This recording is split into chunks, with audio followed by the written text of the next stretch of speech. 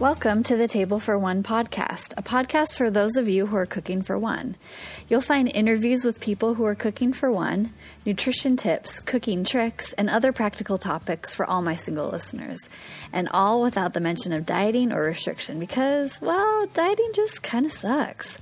So join me as I explore the realities, the challenges, and highlight the joys of cooking for one in this busy world.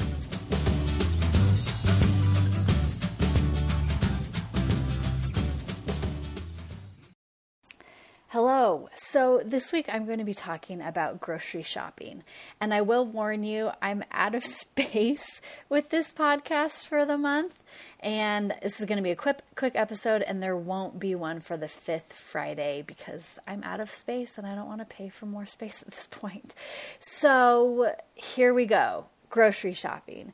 So I'm just going to get right into sharing tips.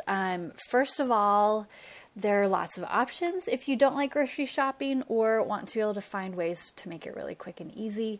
There, like delivery services, you can order it online and then go pick it up.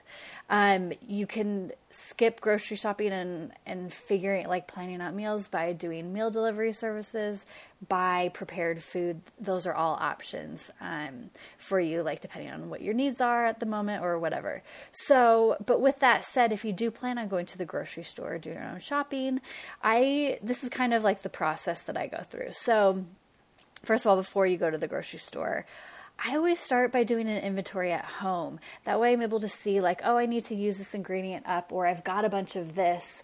Let me use it up. And that way I can save money this week and also use up food before it goes bad. Super, super helpful. And you can, start to get some inspiration for what to cook that week based off of what you have.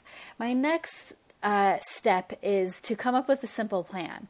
And so I'm a fan of planning out your meals, but it doesn't have to be make this recipe, do this, all of this stuff. It could start with, I've got a lot of tortillas, which is what I really have. And maybe I'll make a quesadilla one day. Maybe I'll grill another one up and put a salad on top of it. Have really, really simple ideas for what to make and to take into account what your week looks like and all of that stuff. My next tip goes along with what I just said. So be reasonable with your time commitments and ability to do prep at home. So what that would mean is if you have something going on during dinner time and you won't have time to cook, don't expect to be able to make something. And also if you are really busy and just have 15 minutes a few nights during the week or most nights during the week, then focus on buying ingredients that are already prepped or do that, or take a little bit of time to do that prep ahead of time. That way you're able to save time and really be able to make that food, throw it together, and then spend your time eating it. That's really helpful. So now let's talk about what to do at the actual grocery store. I highly recommend just focusing on 1 to 2 vegetables when you go grocery shopping. The reason for that is it can be, first of all, you have to make the effort to actually go and to cut it up.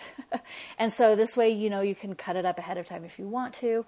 But you're way less likely to waste those vegetables for those to go bad. And so just focus on 1 or 2. They're super versatile. You can use them in lots of different dishes. My next tip is to shop in the bulk sections at the grocery store. I've talked about this before. I really love it because it's an opportunity for you to maybe try a smaller portion of something new, maybe just get enough for what you need for that week. And it's often a lot of times less expensive. So any way that you can save money while not compromising on quality or the foods that you like, that's always helpful. My next tip, and I think this is super, super important and something that I am trying to do more of, is to be flexible. That can mean in being flexible with, the ingredients that you're going to get. So maybe you wanted to buy tomatoes. Maybe it's December and tomatoes are just super crappy in December and none of them look good. So what are you going to do instead? Is there another vegetable that you could try? Is there something else that would go well with what it is that you're making? Or maybe you buy canned tomatoes because those can be great and they're picked when they're really ripe. Price changes as well, and sometimes you need to adjust what it is that you're buying based off of price. And ripeness, again, same thing. Quality and ripeness and price are kind of those things that I am aware of. Or if there's something that just jumps out at you, be flexible in adding that and getting creative with using it in what it is that you're making. My next step is to not get so caught up in the healthiest options at the grocery store. And this is one of those, like, don't get all caught up with it. And if you can hear me clapping, great. And if you can't, just imagine it. But don't get so caught up on the healthiest options. Don't look at all of those labels and freak out about it, because they're all so different, and just don't let that bother you too much. Eating a variety of foods is really helpful, and it's helpful to be healthful in your food choices, but at the same time, like, that's stressful. It adds time. It is confusing. It has all of these other components that are not necessary to improving your health and well-being. So don't get caught up in the healthiest options.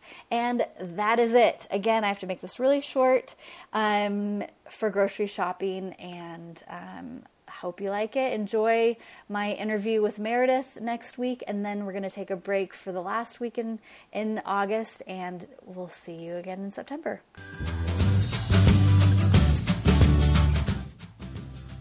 Thanks so much for listening to the Table for One podcast with Rebecca. If you're cooking for one or know of somebody who is, make sure to subscribe to the Table for One podcast on your favorite podcast app. That way you can stay up to date on new episodes that will help you make cooking for one easier and more enjoyable.